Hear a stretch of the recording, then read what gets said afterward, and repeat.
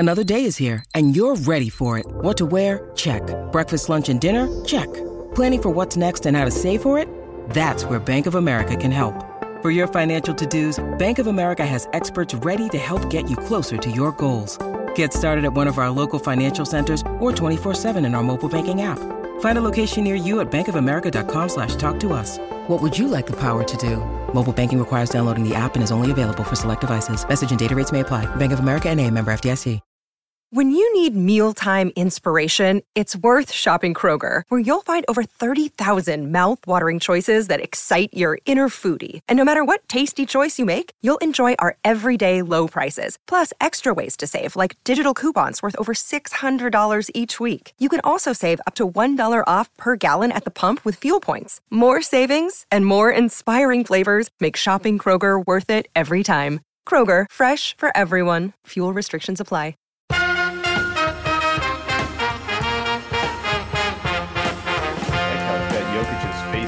Title there, almost like we're insinuating that Jokic is the greatest MVP, which I don't know. We'll get to it. What is up, everybody, and welcome into the Denver Sports Podcast presented by Breckenridge Brewery. I'm your host today, Adam Mattis from DNVR Nuggets, and I'm joined by a eclectic group of DNVR representatives here to talk about the greatest MVPs in Denver sports history. I've got RK with me, fresh off of DNVR Bets and DNVR Broncos. And fresh off a haircut. Thanks for noticing. Oh, man, look at that. Feeling great. I do have to give a shout out. My barber, the real MVP. Well done. Very well done. Is this, are you the type of guy that's like, man, NFL schedule's dropping, I got to get a haircut for it? You want to be presentable for the new schedule as it enters the ether. That's really smart. Down there in the lower box from DNVR Avalanche, it's AJ. What's up? Oh my God! I'm ready to debate. AJ's outclassing me in the playoff beard category, but I have not touched it since the playoffs started. It is a pretty big beard, man. Also, I didn't know you were going to be a deer mounted on the wall guy, AJ. That's very, very surprising. I have a lot of hobbies. And then finally, rounding out the group from DNVR Bets, also the GM over at DNVR, it's Andre Simone. Let's ride, baby. Let's agree. Yeah, really ready for the schedule to drop. Hyped as all of you to talk about the Broncos' upcoming season. Yeah, not what we're going to be doing here. But that's not what we're doing. That's not what we're doing. But you know what? You tried. Can I just say something? I'm already going off track, but let's ride. I don't know, man. It's so perfectly corny. Like football is cornier than many sports, and it's like it's corny, but I'm still into it. Let's ride. Does anybody else see this, or is it just cool to you? I mean, I don't know like how to rank sports corniness, but I will say that like football has some pretty corny stars, so I think that lends itself to your point. Jay Norvell, when he wore the like mechanics shirt or whatever, and everyone's like, "Yeah, I was like, this is the corniest thing that's ever been done," and everybody's into it. So like, whatever, I'll roll with it. The way that I look at it as if you're a 42-year-old white dad living in suburbia wearing New Balance sneakers and your white socks are way too high up and close to your knees, and if you're saying that shit and it fits, it's corny. You're definitely saying let's ride as they hop on the exactly on the like you're saying like, oh, you're going horseback riding or whatever with the kids in the summer, and you're like, all right, fam, let's ride. It's corny as shit. Look, you're saying I should take off the New Balances right now because that really hurts them. Okay. Get rid of them. They got some grass stains on there from when you mowed the lawn in them. Absolutely. See, knows what's up. The Air Monarchs, New Balance I get, but the Air Monarchs are the official lawn mowing shoe of the corny dad. I know that because that's me. So today, guys, we're going to talk about the NBA MVPs. As we all know, our king, Nikola Jokic, over with the Nuggets, just won his second straight MVP and received it yesterday in what I thought was incredible fashion. Brought in on his chariot and surprised at his own horse stable, and then a little table set outside, a very unassuming table in front of his horse, Dreamcatcher. To me, it was the perfect display. But we're going to talk about that and debate a little bit. We're not going to go full radio guy and try to say which was the worst MVP in Denver sports, which is the best. but we are going to sit and try to contextualize them. Which ones maybe are most memorable, most meaningful, most impressive, those types of superlatives. And then at the end, we're going to talk about championships in Denver, because we do have a lot of MVP caliber players in Denver right now, kind of a unique amount. So we're going to try to forecast the next 5 years and get a little bit excited. But first, let's go. I also first want to just remind you guys, we are presented as always by Breckenridge Brewery. And right now we're telling everybody to drink the Avalanche Amber. Why? Number one, in my opinion, it's the best Breckenridge Brewery beer. It's the number one. But also, it's just one of those things. You got the Avalanche run going on. You drink an Avalanche Amber. It just feels like you're helping that. It's like you're doing your part. We all have to do our part. Your part is to drink an Avalanche Amber, which is a pretty good. Not a bad deal. It's not a bad part to do. So they're the presenting sponsor. Check that out. All right. I don't know if you guys know this. We did a list today on Twitter. The first MVP, if we just talk about, I know the Rapids fans are going to get upset about us. We're just doing the major four, so we're not including any soccer or any of these other leagues. We're just doing Sean Salam either. I'll just exactly. We're not doing any Heismans. We're not doing any of that. We're just going to be doing the four major sports. And if we go back, the Denver Rockets, not even the Nuggets, actually had the first MVP in Denver sports history, and it's a pretty wild one. Spencer Haywood, who played with the Denver Rockets for this one season here. It was his rookie season, 20 years old, and he was the ABA MVP. These numbers, like almost all ABA numbers, are ridiculous. 30 points per game. That was first in the ABA. He had 59 points in his final game of the season, which was, by the way, was his 84th game. Did that push him up over? Like he probably needed that to average 30 a game. I was looking at it, and I don't think he did. I think that I would have to see. I would have to do a little bit more research, but he was like 2 points per game higher than who came in second. So I don't think it did, but nonetheless, it's still cool to end the season on a 59-point game. He had 19.5 rebounds per game, which is pretty wild. 45 minutes per game, which is pretty crazy. And then here's a crazy one, 17.1 win shares. This is one of those advanced stats. Just for reference, Jokic, I think, was at like 15 this year, and it was historic. It was insane that he was so high. Somehow Spencer Haywood had 17.1. Guys, I know none of us have true context for this one. It was well before any of us were born.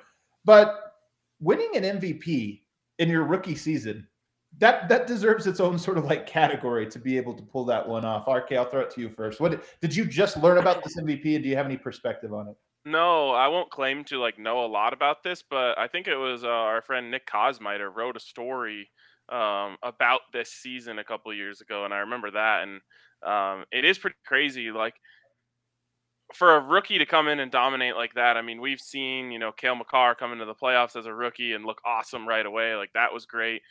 We saw Carmelo come to the Nuggets and, basically turn the franchise around on a dime as a rookie. So, we've seen some really great, Tulo during that 2007 run as a rookie. We've seen some great rookie performances, and none of them were really even that close to being an MVP. Right. That's the thing. Yeah, go ahead, AJ. It's absurd at 20 that he did this. Like, back then, you were some guys were still in Bill Walton was still basically a JV player for UCLA when he was 20. So it's just absurd, man. But yeah, it is ABA numbers, which is hard to put in context. What was their run after going 51-33? Did they make some playoff noise? Do you know? I don't remember exactly. I'll have to look it up here while AJ's going. But I will say one thing: the ABA is funny because it had that 9-year run.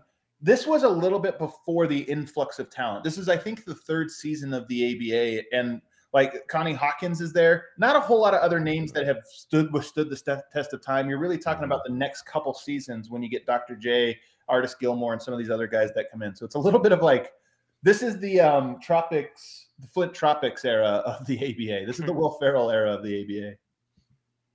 Yeah, I don't have a whole lot to add for an MVP that I didn't know existed until we started doing this. My question is this: what happened after that? Where'd he go? So he ends up going to Seattle into the NBA. I mean, he was so good at the time; it was like he's an NBA player. So, so he had a little bit. Denver actually had Dan Hissel, David Thompson. They actually had a lot of the best talent coming through the ABA, but it didn't sadly, it didn't translate for them having this great launch into obviously into their history. Nonetheless, I just wanted to bring it up again. I'm sure we could get more experts on the ABA to go into it, but I just wanted to reference it because I didn't want to leave it out. It's kind of a cool piece of history. And also, by the way, the Nuggets to me are the ABA. that's the part of their history that they don't feel like it as much as I think they should. Even their name, the Nuggets, is like such an ABA name. Yeah. And Spencer Haywood being an MVP of the ABA, it's almost sad that we all don't have this as part of more of our history. That was there's a disconnection to the history of the Nuggets, and Spencer Haywood is one of those disconnects. All right, let's go on now to the modern era, whatever you want to call it. The first one we get is John Elway's 1987. This one, again, I'm 3 years old, but of course we know this one through history. I'll just go through some of the stats here. An 83.4 passer rating, 19 touchdowns, 12 interceptions. They did lose in the Super Bowl to the Giants that year, or somebody got mad at me, and rightfully so, when we put this on Twitter. They didn't lose the Super Bowl. They won the AFC, or the AFC, if you want to phrase it that way. And then he had an 8-3-1 record this year. RK, on paper, these numbers are kind of unimpressive. Yeah. It's an interesting one, and it can definitely be debated like across NFL circles as to whether John Elway deserved it this year. For example, he threw 19 touchdowns in this year. Jerry Rice caught 22 touchdowns in this season. Like Jerry, this was in the middle of Jerry Rice just being an absolute freak, as he kind of always was. This to me is similar, without the crazy numbers, to why Jokic was voted the MVP this year.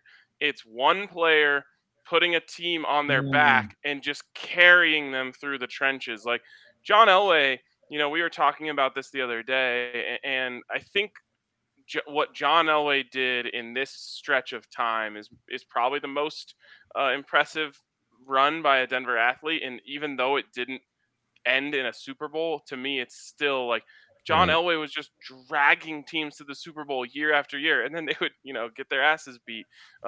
But like the fact that he was able to get him there in the first place, it's like what we're saying about Jokic making the Nuggets 6th seed this year. It's like they didn't have any business being there. John Elway just said, "Come on, guys, like I'll take care of everything. Just follow me." And I think that's why he gets it this year. It's one of the ones that, like, when you talk about standing the test of time, you look at those numbers and you're like, "What the hell?" But the team around John Elway was not very good. And he was able to just pull rabbit out of the hat after rabbit out of the hat. And I think it's cool that he won it, and then that was actually like respected in that way. You also get some iconic like comebacks. Isn't this the year of the drive? The drive, yeah. So you go there. Go ahead, Andre. Yeah, I mean, you have in yards per game. If he played all 16 games, it actually at the time would have been the 8th best season by any quarterback all time, and 4 of those are from Dan Marino and Dan Fouts. So it would have kind of been rarefied air, especially for that era.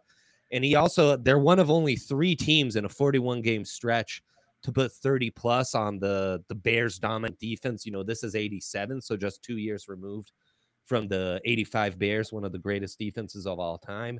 And Elway beats them in a comeback win, putting up 31 points and 341 yards.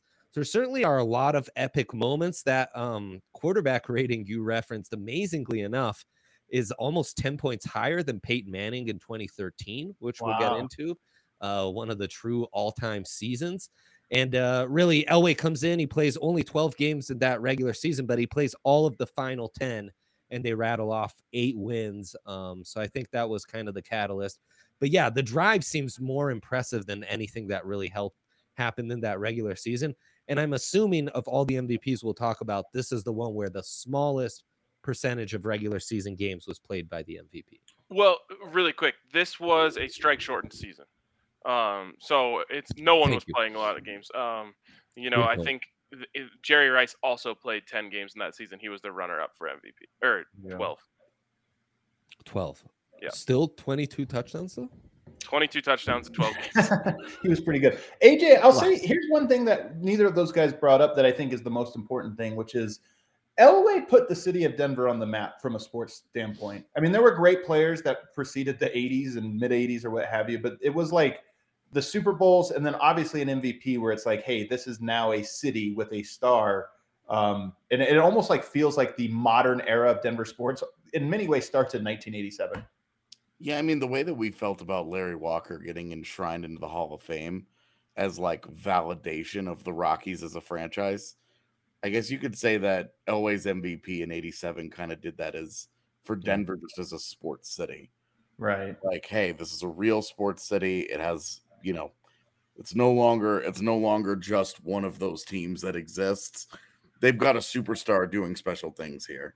Right. And, and especially with Elway, like all the expectations and all the hullabaloo about his rookie year and being drafted and seeing it all come together the way that it did, it was sort of just a coronation for Elway as like, hey, he's elite.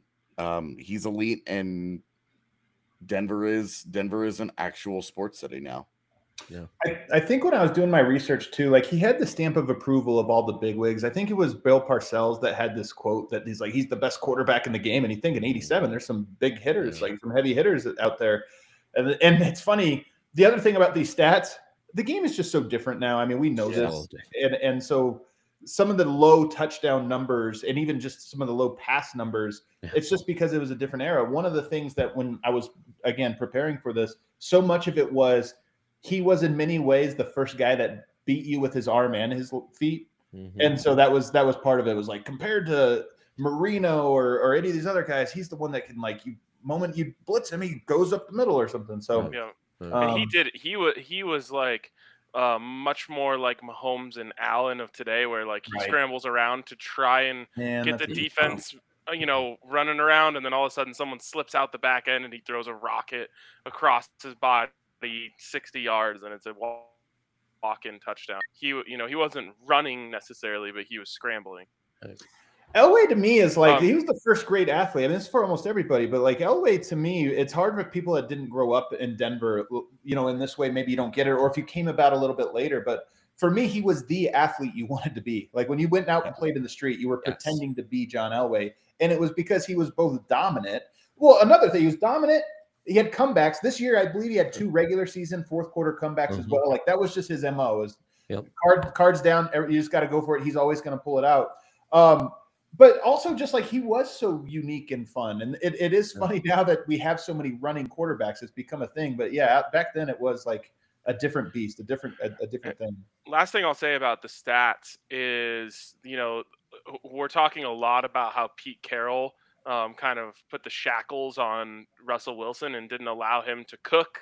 As that's a big conversation in Denver this year. This is the conversation that was being had around John Elway back then with Dan Reeves. Was the Broncos have the best quarterback in the league. Dan Reeves won't just let him go beat John Elway. Yeah. So that's another reason why the stats weren't as good. Real quick, also Brendan asked, was this Elway's best season? Definitely not, but from a statistics standpoint, in '93 he throws for 4,000 yards, which is like throwing for 5,000 yards now or more. 63% completions, which I believe was a high for him. 25 touchdowns, 10 interceptions. If you extrapolate that out to what a season looks like today, that's, those are crazy numbers. Yeah. So you get one in the 70s in Denver, one in the 80s in Denver. Then we get up to 1997 as the next one. And this is Larry Walker's MVP season. Let's go through some of the numbers. 49 homers. That was first in the NL. 36 or .366 batting average, .452 on base percentage. He led the league in OPS, Golden Glove, Silver Slugger, and he was in the 30-30 club. But here's what's crazy: he's one of 2 players in the 45-30 club, which is even crazier. When I was researching, everybody knows I'm not a big baseball guy.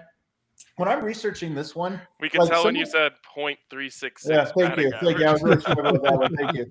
When I was going through this one, just on some of the research and articles written about the MVP season, it was because I was compiling this for all of the players, and you'd be like, oh, he was first in the league, first in this. Larry Walker might have led this season in first.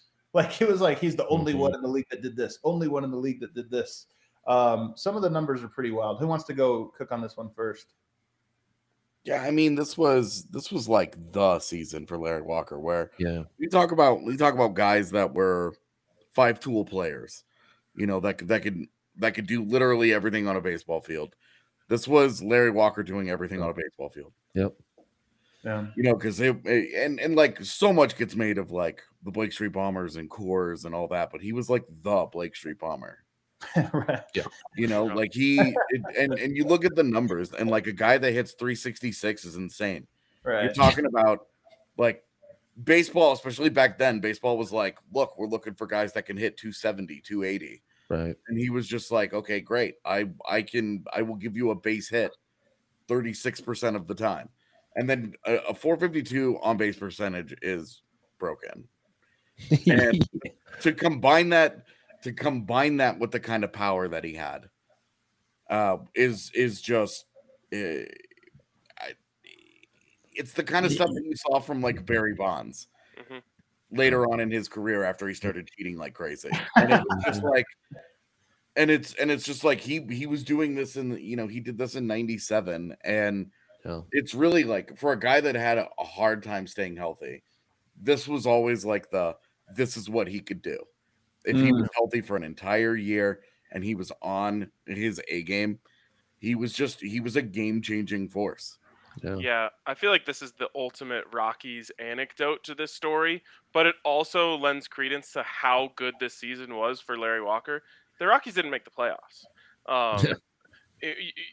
The amount of MVPs across sports who have won the MVP without making the playoffs has to be extremely low. But like, again, kind of respect to the voters for being able to contextualize baseball, being a very individual sport, him being the best individual that year, and it not being his fault that, the Rockies can't put together a complete team ever. I think, you talked about Barry Bonds. This was Barry Bonds-esque hitting while also being an elite defender. Right. He wins the Gold Glove. He has, we'll all remember just the rocket throws, the outfield assists that he would have. Like, he did everything. 5 tools, it might not even be enough. There might be some more tools that he had.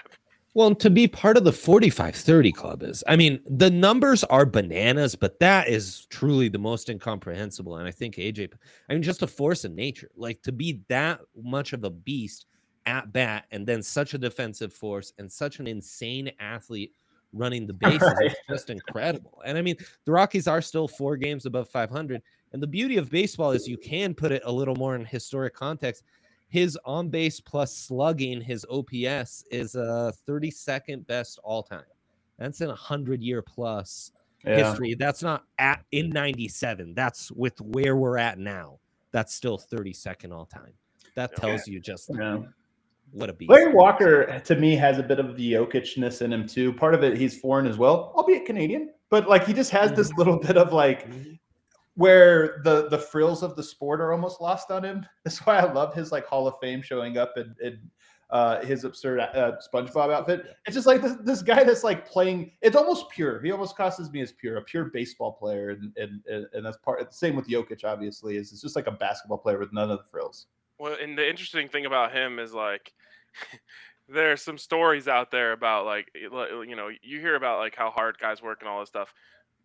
The way that Larry Walker is talked about from the baseball people I know is he just showed up to the park and was destroyed. He was not oh yeah, dude, you see this guy, he's grinding in the batting cage at midnight. It's no, he just gets to the park right before he hits batting practice, walks out there and just dominates. I love it. Let's take a break. On the other side, we're going to start getting into Terrell Davis, Joe Sakic, some of the heavy hitters of the MVPs in Colorado. All right, let's give a shout out to DraftKings Sportsbook, where you can bet $5 to win $150 on any NBA money line, which is just awesome. And the best part is you don't even have to be right. They're giving out participation trophies at DraftKings. You just got to play. Just place a bet. You'll win $150 in free bets if you just play along. So get in on Suns, Mavs tonight, whatever it may be. If you're a new user, you can bet $5, win $150 just for playing along. And of course, you can also get a sign-up bonus up to $1,000 when you use the code DNVR at sign-up. For that, of course, you must be 21 or older. Colorado only. Bonus comprised of first deposit bonus and first bet match, each for $500. The deposit bonus requires a 25x playthrough, and restrictions do apply. See DraftKings.com/sports for details. And if you have a gambling problem, call 1-800-522-4700. Also, if you're one of the many, many people in Colorado who have been screwed over by billionaire greed and you can't watch the Nuggets and Avalanche on television, we have a solution for you. Yes. Ivaka TV, an absolute savior for so many. And the best part is this is like you get the Rockies, you get the Avs, you get the Nuggets all on your TV, and it's super, super affordable. $25 a month plus $10 for the receiver. But when you use the code DNVR and you go to ivaka.tv/DNVR, you're going to get $10 off your first 3 months. So $25 a month to be able to watch your teams on your TV. No hassle, no illegal, whatever you got to do to watch the teams. Check out our friends over at Ivaka TV. All right, let's get right back into this. We got a lot to go through. 1998. If you guys ask me, like, just name the first MVP in Colorado sports history, to me, this is the first one I think of, in part because we love round numbers as human beings, and the 2,000 yards rushing is just like it's such a big deal. Terrell Davis, 2,008 yards rushing. Of course, that was first in the NFL. At the time, it was only the fourth 2,000-yard rushing season. 392 carries, 21 touchdowns, Super Bowl champion, Super Bowl. Was he the Super Bowl MVP that year? No. Year before. The year prior. So he completed, I guess, that trifecta of MVP, Super Bowl MVP, and Super Bowl champion. To me, this is the one I think of first, just because it was so memorable, the rounded numbers here. I'll start with you this time, AJ. What do you remember about this Super Bowl or about this MVP? I mean, it's TD's 2,000-yard season. Like, it's so weird when you watch the NFL now, because it's like running backs are so disposable, and it's like, don't pay them, don't give them carries. Like bell cow backs in college, like it's like a bad thing because that's wear and tear on their body. But like there was a time, and Terrell Davis was just like the pinnacle of that time. Yeah. Where he just did like he wasn't the fastest, he wasn't the biggest, he wasn't the strongest. He was just a guy that found the perfect system for what he did well, and he just took over. I mean, the Terrell Davis memories are long in my life. As like probably my first favorite athlete. Yeah. Growing up, he was the one that I was just like, I don't understand how this works. I don't understand how he's this much better.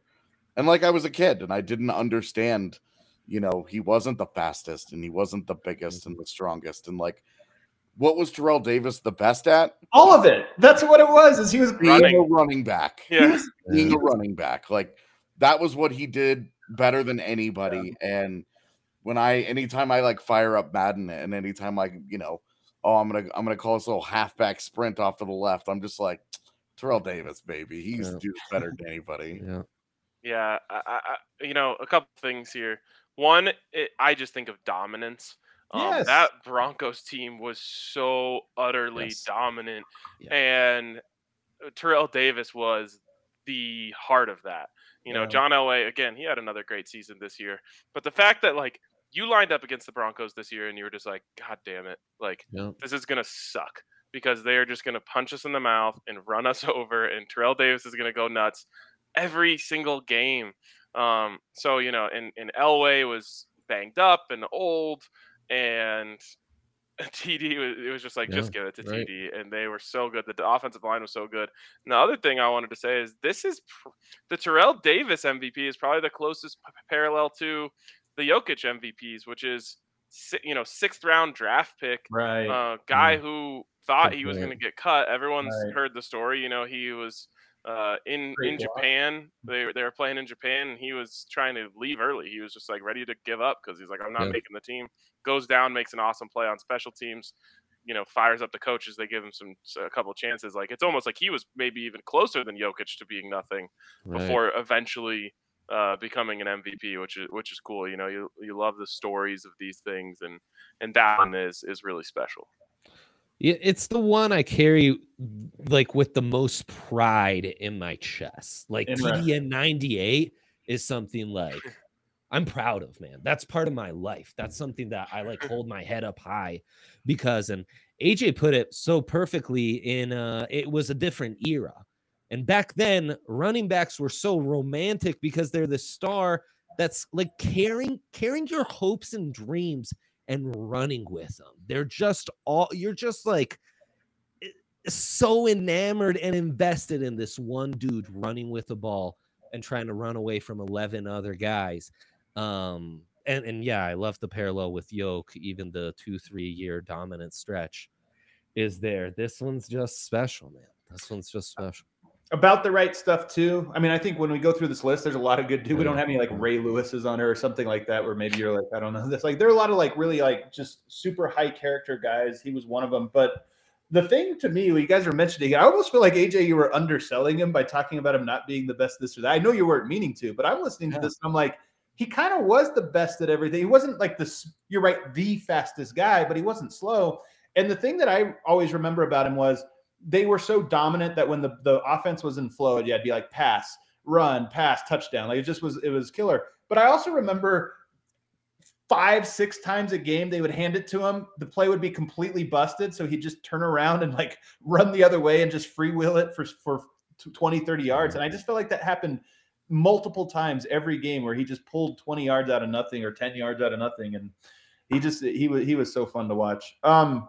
I would also add that while it's not part of his MVP campaign as a regular season award, like he tacked on like 500 yards rushing in 3 playoff games. Right. Like if Denver wasn't comfortably blowing out Atlanta in that Super Bowl, he could have easily tacked on a couple more yards and maybe another touchdown. Like he was so special in the playoffs, which is, I mean, let's be real. His postseason play is why he's in the Hall of Fame. Terrell Davis. Yeah, and I was going to say, go ahead. Oh, I was just going to say, Terrell Davis has the title, in my opinion, of best playoff running back ever. Yeah. Oh God. Yeah. And that might be the coolest title of anyone of any Denver sport. It's funny how much I think of Terrell Davis and John Elway as a duo, even though like 80% of Elway's career was without him, maybe 85 or whatever, but it was such a loud portion. All right, AJ, going to clear out for an ISO here. Joe Sakic, 2001, 54 goals, second in the NHL, 64 assists, 118 points. That's also second in the NHL. Played in all 82 games, had 2 hat tricks. And then unlike Terrell Davis, this is the year he won the Stanley. It is like Terrell Davis. Also won the Stanley Cup the same year he gets the MVP. Also, just real quickly, he won the Lester B. Person Award, which was voted on by the players. So the MVP voted on by the players, and also the Lady Byng Trophy, the Citizenship Award. So Lady Byng is like Nice Guy Award. It's basically given to like the guy that exemplifies like sportsmanship and like being a solid dude. It's Joe for you. Yeah, I think that's good though. Like I like it. To me, it does add to it. It adds to it. Yeah, nothing wrong with it. But what also gets lost here is that so Lester B. Pearson is what we call the Ted Lindsay now, but it's the MVP as voted on by the NHL players. So by media, he was the MVP. By the players, he was the MVP. He did not win the scoring title that year. Jaromir Jagr had 3 more points than he did. Good for him. Yeah. But like Joe Sakic, like so that Avalanche team, like that Avalanche team started with the expectation they brought Ray Bourque back. They lost in Game 7 in Dallas. Joe Sakic wasn't any good in that playoff run, and on the plane back from Dallas, Patrick Waugh and Adam Foote and Ray Bourque went back and talked to him on the airplane and said, "You weren't good enough. We need more from you. Ray will come back for 1 more year, but you have to be there. You can't no-show in the postseason again." And Sakic, like widely considered one of like the clutchest hockey players of all time, has the NHL record for overtime goals in the postseason. Like that was one of his worst postseasons of his career. And for his teammates to just call him out like that, like guys that they'd been making cup runs with, and they were like, "You just weren't good enough, Joe." And Joe was like, "You guys are right. I owe you guys better." And so the beginning of that season, that team was just on a mission. And forgive me if some of this is going to sound familiar, but they were just on a mission. They were motivated. They were angry. Playoff disappointments, Game 7 losses. They were starting to get looked at as like they just can't. They're not going to be able to get through the barrier. They just can't get it done, despite all the talent, despite all the great players. And that Sakic season, beginning to end, wire to wire, that was the best team. He was the best player. He was the captain. He was the leader. He was the face. He did everything. That was the single most dominant season in Avalanche history. And there have been some good ones. Like, sorry, Fopo, we'll get there. But beginning to end, that was he was just on a different plane. That was his best season. He actually had more points in 96, but everything that he did, everything that he did that year, everything that he meant to them. And not just to add one more thing here, the closest an Av has ever come to winning the Selke as best defensive forward in the NHL.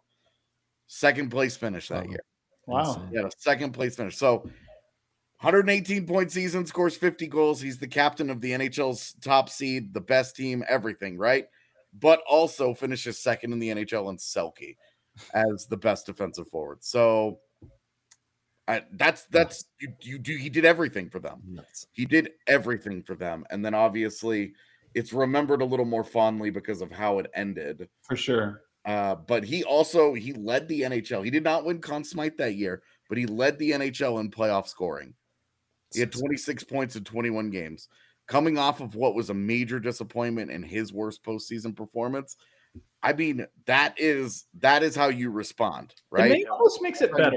I think sports are almost better when they have a little tragedy in them, like that. Like, it's not just that it was easy to do this, like there was a tragic precursor to what was a glorious return is really cool. What do you remember about it, Andre?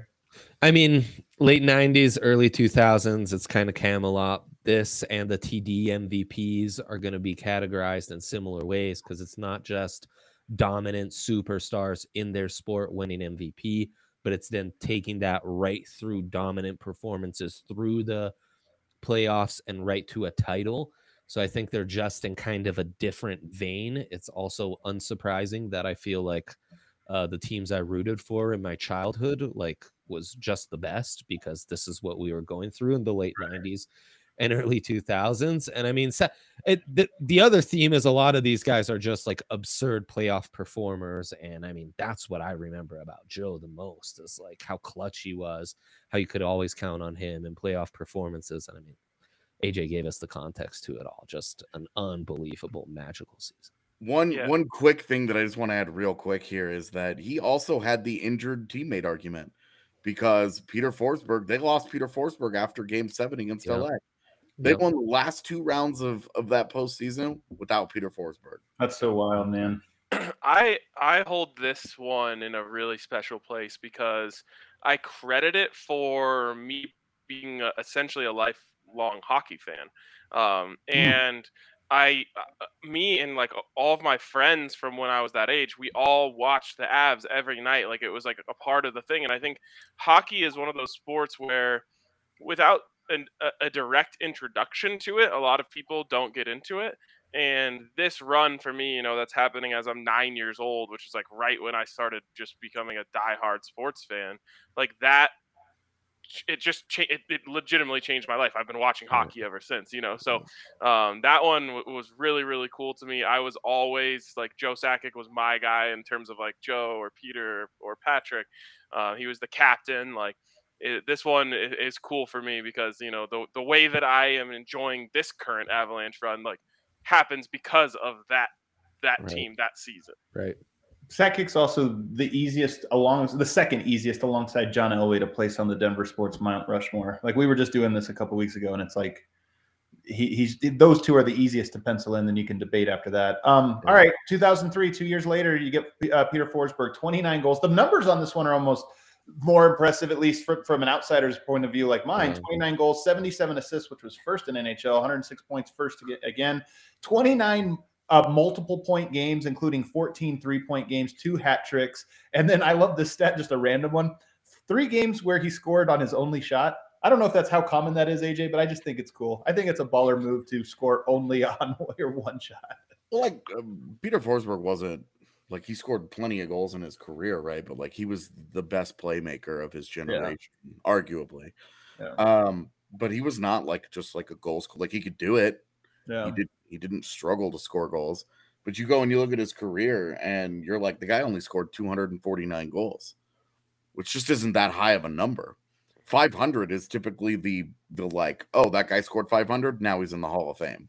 Gotcha. He got he was at 249. But it tells you what a special player he was, that he's still in the Hall of Fame, and what a special playmaker. And that year, like the Larry Walker year, look what happens when the oft-injured superstar stays healthy. Right. Yeah. He just lays waste to the league. He was unreal that year. I mean, what was different about Peter Forsberg is that when he was healthy, he was like Joe Sakic was special. He was just skilled at everything. He did everything really well. Peter Forsberg was similar, but he was a freight train doing it. He played with such power and such anger that he physically dominated in a way that if you were not a hockey fan and you sat and you watched an Avalanche game, you're like, yeah, that guy's really good. He scores a lot of goals. But look at this freak of nature just running over all the other guys in a big, tough league. Peter Forsberg was the biggest and the toughest, and he was just nasty. Like, there were the reverse hit that he used to throw.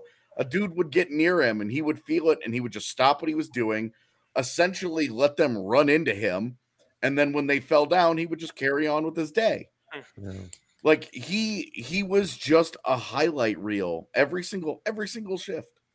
He did something that you were just like, okay, dude. And like Sakic that year was highly regarded defensively as well, as he finished top 5 in the Selke, but he did win the Art Ross, which is highest score. He was the top scorer in the NHL that year.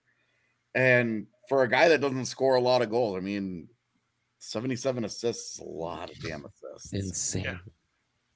Yeah, Insane. really it's not a one-to-one comparison, but like Forsberg was the louder superstar. Like, his highlights, and like, to me, it's like if Jamal Murray was better, it's like he was the Jamal Murray to Jokic and Sakic, like he has, the 50-point games, the crazy dunks, like in hockey terms, like he had the highlight reel goals and the explosions that just blew your mind, whereas Sakic was the more like methodical superstar. Just getting to watch both of those guys at the same time is crazy. Also, then behind them is the best goalie ever. Like, it's just an insane combination, and we were lucky to see it. Yeah, he's just one of those dudes because of that combination. I mean, there are some athletes whose highlights I go back to from time to time. Vince Carter's one, and Fopa's definitely in that mix, because it's just like kind of unreal what he was able to do. That combination of physicality and fearlessness and wanting to take on contact with the skill and just like class and vision that he had he's one of one. There are a couple guys on these lists that we're talking about today that are one of ones, and Fopa's definitely one. I mean, it's nuts. Like, it's a privilege to have been able to watch a guy like that. All right, we got to keep it moving. Let's take our final break. On the other side, Peyton Manning in 2013, and then back-to-back for Nikola Jokic as we round out this list of Denver sports MVPs, and then pick a most spectacular one. We'll do that on the other side. This is a quick one, and I get to tell you about my favorite thing. It's the DNVR bar. Someone up here up top was saying, it was Brandon McKee, he said, I really wish I could get into Avs hockey the way I can with the Nuggets and Broncos. Avs are so damn good. I have the key to you to getting into Avs hockey. It is coming to the DNVR bar for an Avs playoff watch party. I'm telling anyone who will listen, I do not care if you know hockey, if you like hockey, if you've been into it, just come experience what it's like to be in this atmosphere, especially if you're not going to, spend a couple $100 and go to the game. That would be my number one recommendation. But if you just want to get a taste of what Avs hockey is all about, come down to the DNVR bar, hang out. We're looking like Monday. You gotta come be part of the Vibe Tribe. Yeah, yes, the Vibe Tribe. I gotta say, the Avs honestly make it so easy. Like, because I've watched all these games, they've scored in the first 2 minutes of every game, or at least close to that. Like, you don't. Usually, you're like, I gotta settle in. Like, let me see. Okay, no, they just score. It's great. It's really great. Yeah, and that's the other thing is like, we're talking about all these amazing Avs teams. We might be watching the best Avs team ever right now. And you can have a chance to get in on this. Like, you can be talking about this season the way I talk about 2001 20 years from now. So come hang out, come down to the DNVR bar. You will be accepted and loved, and there will be no gatekeeping. We'll welcome you into, as they're calling it, the Vibe Tribe right away. So come hang out at the DNVR bar. Look, if you wear a Rangers jersey, you won't be accepted. Okay, yeah, don't do that. Don't do that. But otherwise, Vibe Tribe. Yeah, drive all the way. Remember game 2, Adam? You couldn't find the stream. They scored kind of late in that one. I think I missed the goal, though. I think you missed it. It wasn't that far, like 3 minutes or 4 minutes. I was so pissed. It feels early, but it did take 10 minutes. You just turned the channel and they just. It was so dumb. My kids do that thing where they'll pause the TV, and if you don't know, you're watching it. I'm like, man, is the Avs game not on? Is TNT not flipping over? What's going on? Damn it! It was my own kids. I sat there and watched 10 minutes of the game that preceded. It was terrible. Incredible. All right, here we go. 2013, Peyton Manning. This would be, maybe it's just because of recency bias, this is the second most memorable one. If you just tell me personally, Denver sports MVPs, I go to Terrell Davis, then I go to Peyton Manning. But I think part of this has to do with the numbers as well, especially when we compare them to 1987. 450 completions, that's the most in the NFL. 659 passes, that's the most. 5,477 passing yards, also the most. And then the crazy 55 touchdowns. Absolutely ridiculous. If you recall the season, and I do, 7 touchdowns in week 1, 16 touchdowns and 0 interceptions through the first 4 weeks. Absolutely hilarious. 9 games with 4 or more touchdowns, and then 4 touchdowns in week 16 to break Tom Brady's record. The sport was different. This is a little bit of like, I'm not trying to take anything away. I'm just saying it's almost like Steph Curry's threes, where like sometimes we'll compare him to like Chris Mullins or something. It's like, it's not fair. Steph's taking 13 a game. Mullins taking 3.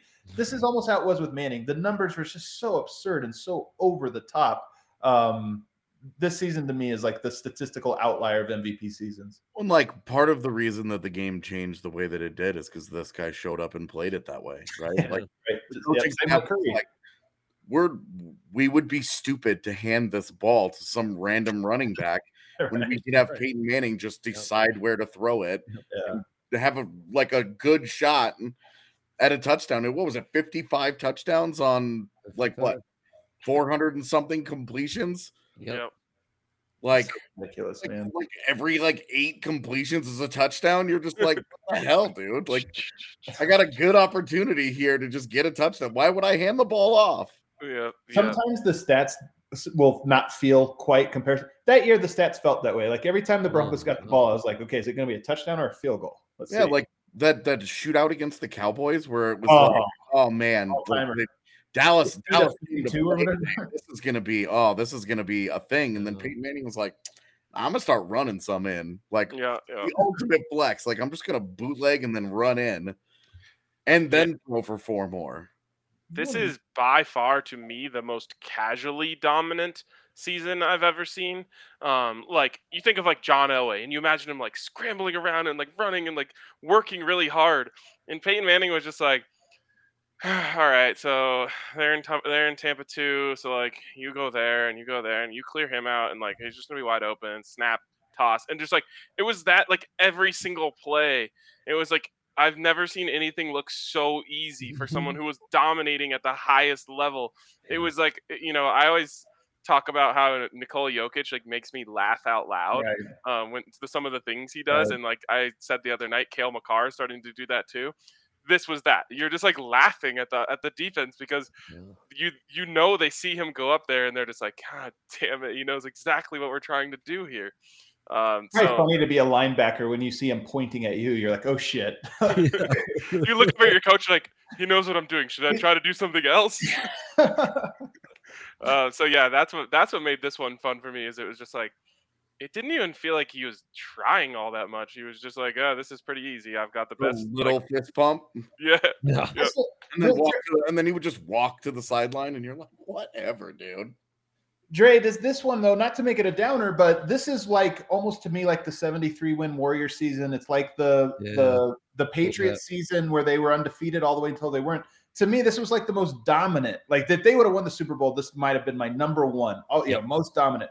But the fact that they didn't just lose but got blown out, and my recollection of this, which is pretty strong, wasn't that long ago, there was a little deer in the headlights for everybody. Manning, who had just outsmarted everybody on every single play in that game, the Broncos were just like on the canvas from the get-go, and their heads were spinning. So does it lessen it at all the way the season ended? Yeah, to some extent, because I mean, especially juxtaposed to how easy it felt during the regular season. This is the playoffs. It's true. This is the most like fever dream-ish. This is the most like, as a fan, I had to tell myself, enjoy this. This isn't normal. Like, try to really enjoy this moment because you're witnessing something it'll never be this easy and this fun and this incredible. Right. And I was like a prick watching Broncos games because every incompletion, you're like, what? How? Oh, like you can't. It's like, run the route right, catch the ball. Like everything should be a touchdown because it's just that easy and that normal. And it felt like from week one, you had all the stats in the first 4 weeks, like. It was just like brainless, automatic. He's MVPs, offensive player of the year. He just like got everything. There was no touching him. He was on another level. And I kind of don't think in some ways we'll never see quarterback play so finely tuned and perfect. But you're right. The magician's illusion is kind of undone because that through those dominant, 19 weeks, including the playoffs, there is that game at the end against the best defense that was just like, and there's your fever dream. Like, yeah, it ended like that. What sucks about it is I firmly believe, and I will always believe, that it was I talk about like the 80-10-10 theory, which is like 80% of your games you're going to be yourself, 10% you're going to play way above, 10% you're going to play way below, and somehow in the Super Bowl, the Broncos got a bottom 10 performance game, and the Seahawks got a top 10 performance game. And like, I think if you play that game 100 times, you might never see another one that looked like that one. And so that's like what hurts about it the most is like they got smacked, but I don't think there was even close to a big of a gap between those two. I don't know football well enough to say. The one thing I will say though is that Manning was the ultimate chess master, and it felt a little bit like a chess player that just keeps getting trapped. Like that's what the game felt like. Is it wasn't just that they got beat; it's that they couldn't solve anything. I mean, it was just so overwhelming. Like 3 and outs and fumble. Just everything was like you lost in a way that made it feel like you were solved. Even though I know, to your point, it probably goes different if you don't fumble on the first play, get a touch, a safety on the first play. So yeah. It's like for Peyton, he's such a planner and he wants to be in control of everything. Mm-hmm. In the first second of the game, everything was taken out of his control and everything became chaotic and they were down. And like, I think that just screwed up everything, to be honest. Yeah. But let's move on now to Jokic in 2021. 26.4 points per game. That was 12th in the NBA. 10.8 rebounds. That was 9th. 8.3 assists. That was 6th. 31.3 PER, player efficiency rating, was 12th best all time. 16 triple doubles. That was second most. 60 double doubles. That was first most in the NBA. Dominant season. Here's the thing about the first MVP season for Yoke. Yeah. It was the most out of nowhere. Elway in 87. He was obviously a top pick. Like everybody knew he was the prize. Terrell Davis, maybe a little bit of a surprise, but even by 98, you knew who he was. Like he was on the come up, coming off the Super Bowl MVP. Like yeah, exactly. Like he wouldn't catch anybody by surprise by that point. Forsberg, Sakic, you knew who these guys were. Manning, you knew who these were. Jokic, I just as recently as last year to start the year, I just was like, yeah, he won't ever win an MVP. He might be, top 5 player, but I don't think he raised his scoring by 4.5 points per game. Yeah. He just went to this whole other level. To me, that's what that MVP is about. Is it was the most surprising because he made a leap that even I, as biggest fan, didn't necessarily anticipate or expect. Yeah, for me, this one means the most to me of all of them, because it's the thing that's gotten a little bit old now, but it's like we had to fight so hard for Jokic respect, and it was like for years it just. For a little over a year, it felt like we're the only ones seeing this. Like, what is happening? How does no one else see this? And so, that whole season, it never felt to me like he was actually going to get it. I was so ready to be angry and disappointed and kick and scream that he didn't get it. And him getting it was just like, okay, all right, I can calm down. Our guy is validated. Like, it feels so good. And what's crazy is, I was trying to find the clip, not to, open up a Jokic respect thing right now, but I was trying to find the clip, and like, I had a tweet that I was going to send yesterday, which is like, we can finally let it go. We don't have to do the respect Jokic thing anymore. And then the second after they announce it on TNT, they start disrespecting Jokic. That was this year's. That's what I'm talking about. I know, but I'm just saying, like, just to bring it back to the whole Jokic respect thing, we can't. We still have to fight for his respect, and this one at least was like he finally got it. Like he's finally validated by people outside of Denver. That was the ultimate validation. But Andre, here's the thing: the NBA MVP, it's usually the same guys. Like, this is the thing about the MVP and maybe some other leagues is it goes around. There's a lot of different guys. The NBA, it's like his career, he's going to win a third of them, and LeBron's going to win a third of them. It doesn't change that much. So the fact that Jokic kind of reached into that zone, to me, that's part of also what made that first one so special.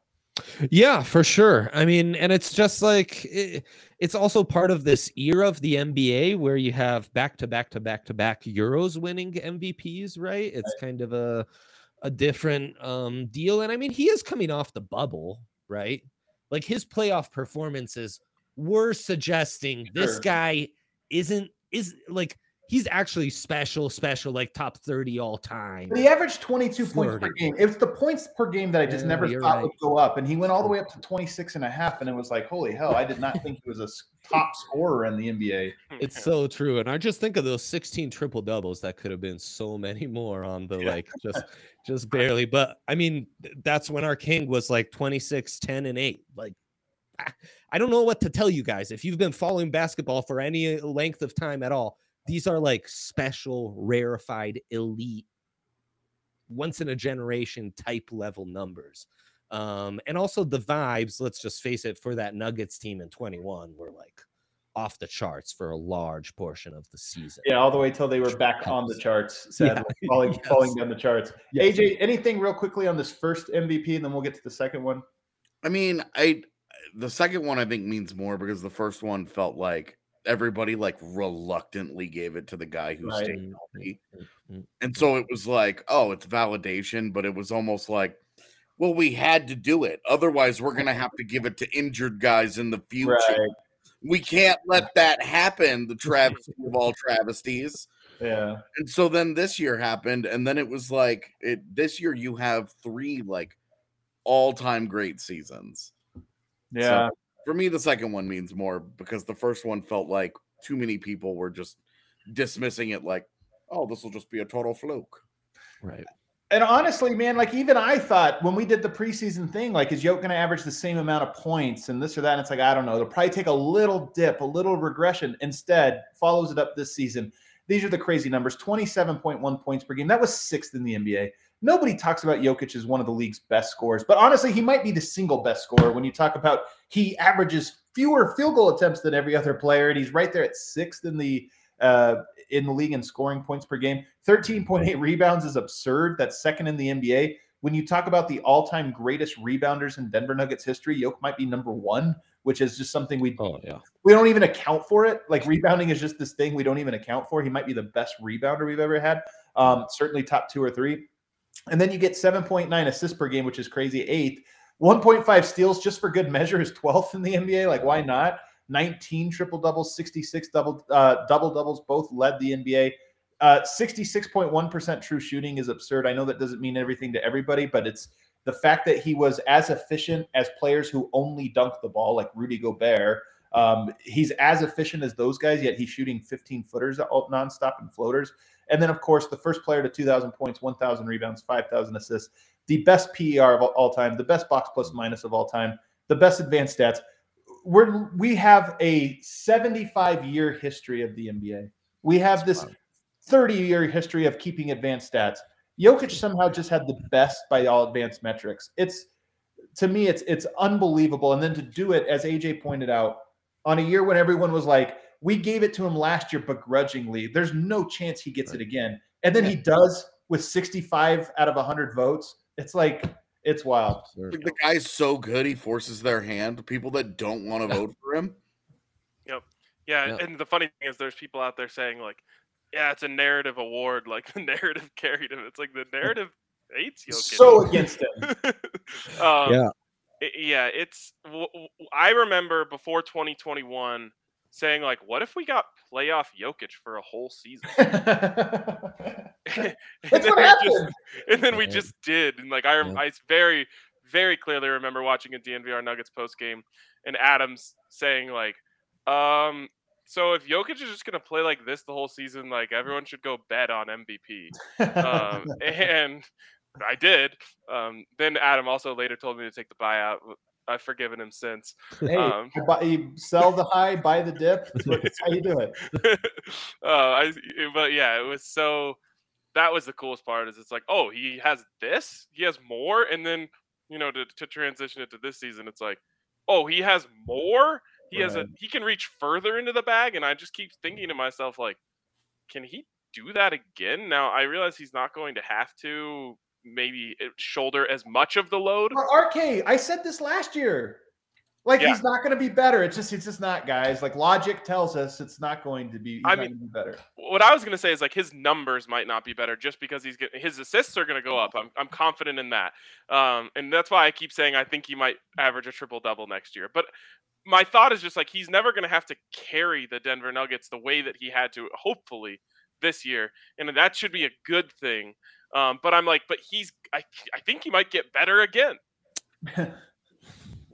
It's wild, man. I instead of counting sheep at night, I just lay at night and think of all-time great NBA players. And I asked myself, wait, Wilt never had 2,000 points, 1,000 rebounds, and 500. No, a Big O, right? Bill Russell, no. Magic, no. It's not even like we have to parse advanced numbers. Those are just the top 3 stats. It's absurd. I've like dreamed and thought about NBA history like more than any other sport in my life. And for him to have accomplished that, which all the other greats couldn't do, is truly, in the truest sense of the word, unfathomable. I cannot wrap my mind around it. It is insane. So now it brings us to the big topic here about which one. I mean, the part with Jokic, similar maybe to the Manning one, is less so. But Manning was a surprise. You had the hopes. Nuggets, all season long, everybody on earth knew they weren't going to win it. It's almost more like Larry Walker's season than it is anybody else's, where the individual context was so separated from the team context. So now we have to go back and figure out which one of these. First of all, I'll start with memorable because it's more subjective. Which one to you, AJ? I'll start with you. Obviously, Avs, but just removing that, trying to be objective here. Which one is the most memorable, you think? MVP. That's where I go. For me, it is Sakic, just because that team, the way that team carried itself, and he was just at the forefront of it, and what they accomplished. Winning the cup without Forsberg, just the way that and when we went back and watched that Stanley Cup final during the beginning days of the pandemic. Yeah. Like, Joe Sakic was like all their offense in the Stanley Cup finals. If he was not scoring, the Avs weren't scoring. He did all the heavy lifting for them. And when you do all the heavy lifting in the Stanley Cup final against the defending champs, and you take it away from them, including an elimination game in their own building, for me, like, and I understand the MVP is a regular season thing, but let's be real. Like, we're not sitting here talking about signature moments that happened in a February game, For me, it was just the wire-to-wire dominance of Sakic that it started with such high hopes and it ends with the ultimate prize. And were it not for Patrick Waugh's brilliance in the Stanley Cup final specifically, he would have won another Conn Smythe. Yeah. What about memorable? Before we get to best, Andre, what's most memorable for you? Most memorable, I think it's Manning in 13. There's just something about that season that feels truly memorable. I mean, it was just like I felt I needed to pinch myself. It was like, how are we in this situation? How are we getting to witness this? And it's hard. I think this conversation's been great in really establishing how hard it is to separate MVP seasons from what that season was and what it led to in the postseason. But just like there's no he was the MVP of the MVPs. Like when you stack that MVP against all other NFL MVPs, that MVP feels like in a higher stratus. Always 87 MVP against Manning's MVP, and you're like, yeah.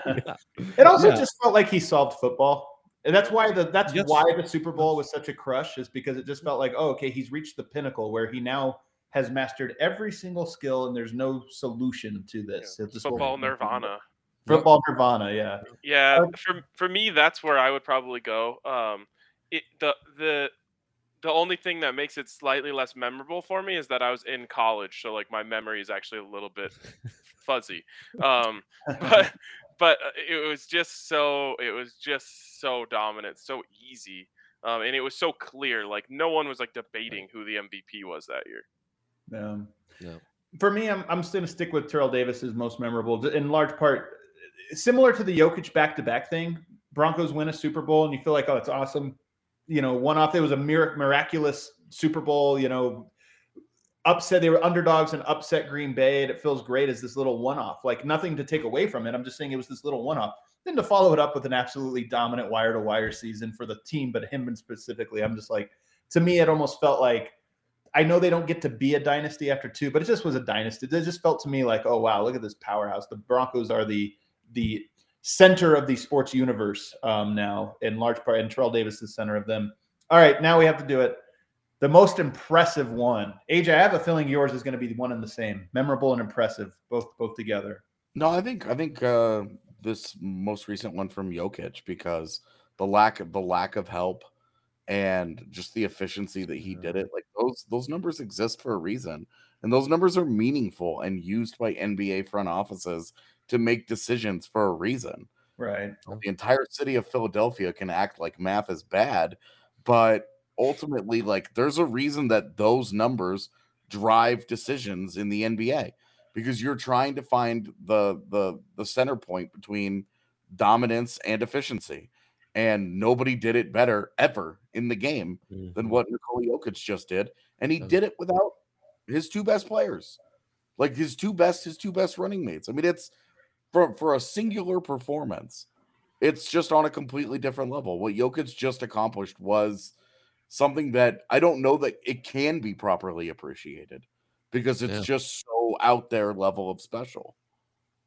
You almost feel like you're using recency bias, right? Because it's so, but it is like the greatest PR season of all time. I just talked about like think of the greatest NBA player of all time. He has never done what Nikola Jokic did this season. So I'm torn. I think that as far as individual excellence, and sorry to cut you off, RK, 2022 for Jokic, 2013 for Manning, and 01 for Sakic are kind of in a stratus of their own. But I just cannot separate the fact that no one has ever done what Jokic did in 2022. Yeah. I just can't. I think that everyone on this list had sidekicks involved. It's, Manning had an incredible wide receiver core. Forsberg had Sakic. Sakic had Forsberg. They both had Waugh. TD had Elway. The Elway 1987 one is probably just doesn't even get to be in this most impressive conversation. He's probably the closest to not having sidekicks in that one. And Larry Walker, you don't really need it in baseball. Jokic did this one with no sidekick.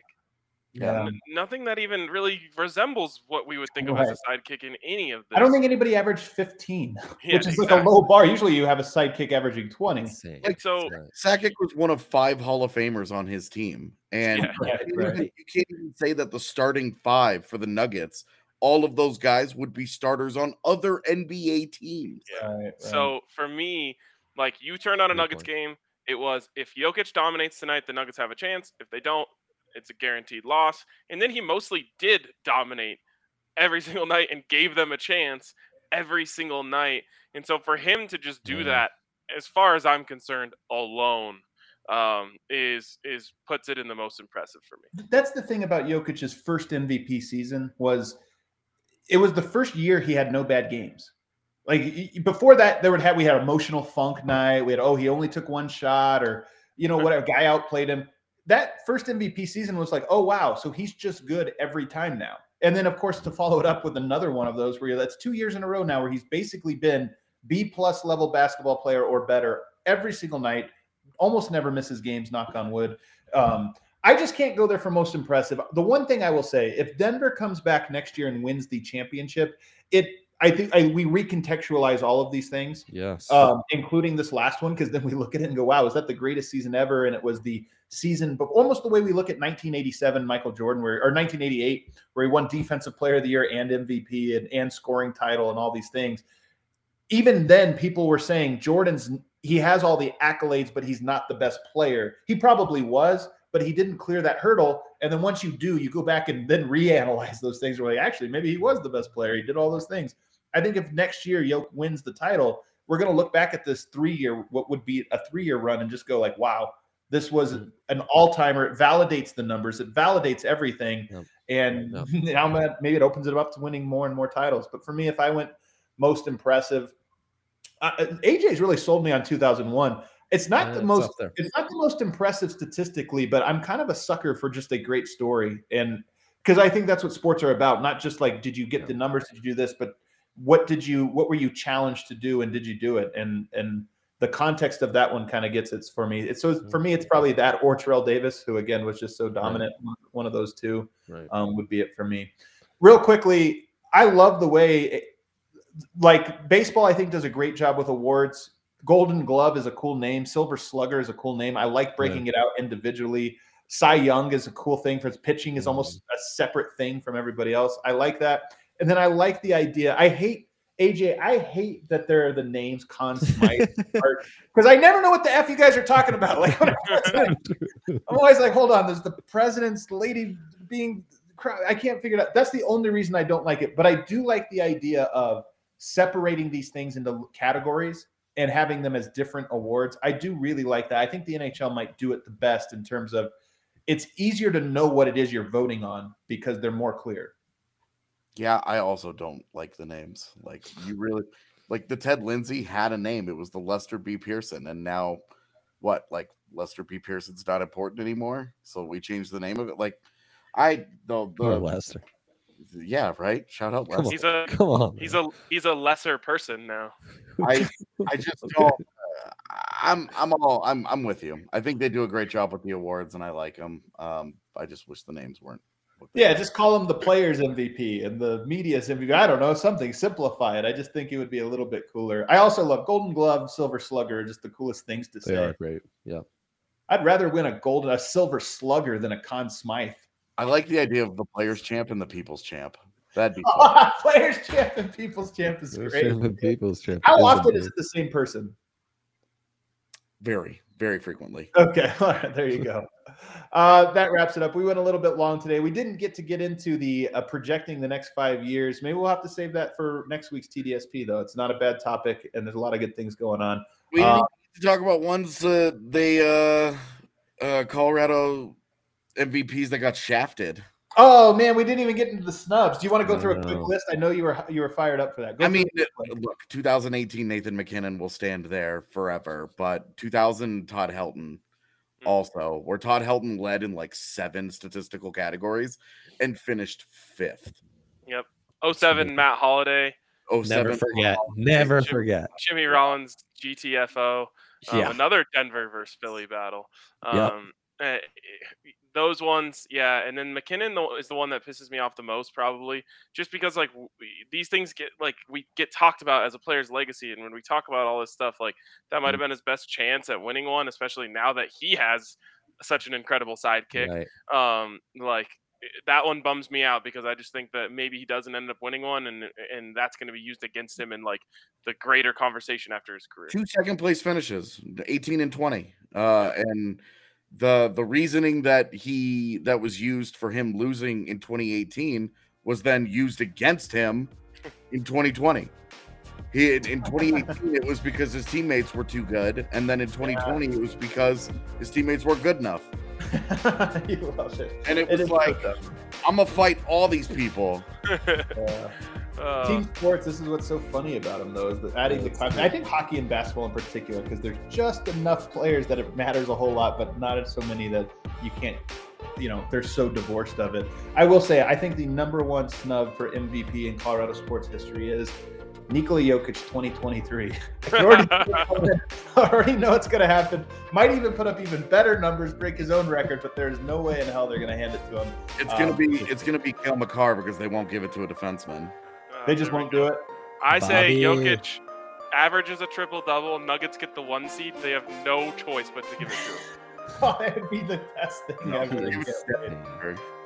Everybody, if you're new, if you are DNVR Nuggets person, you're checking it out. AJ following right now a title chase for the Stanley Cup chase for the Colorado Avalanche. They're a hell of a lot of fun. You don't have to know a whole lot about hockey to tune in. I highly encourage you guys to watch it. If you are tuning in for the first time and check it out, RK, the Broncos schedule just dropped. He's about to do a live Broncos schedule release party podcast.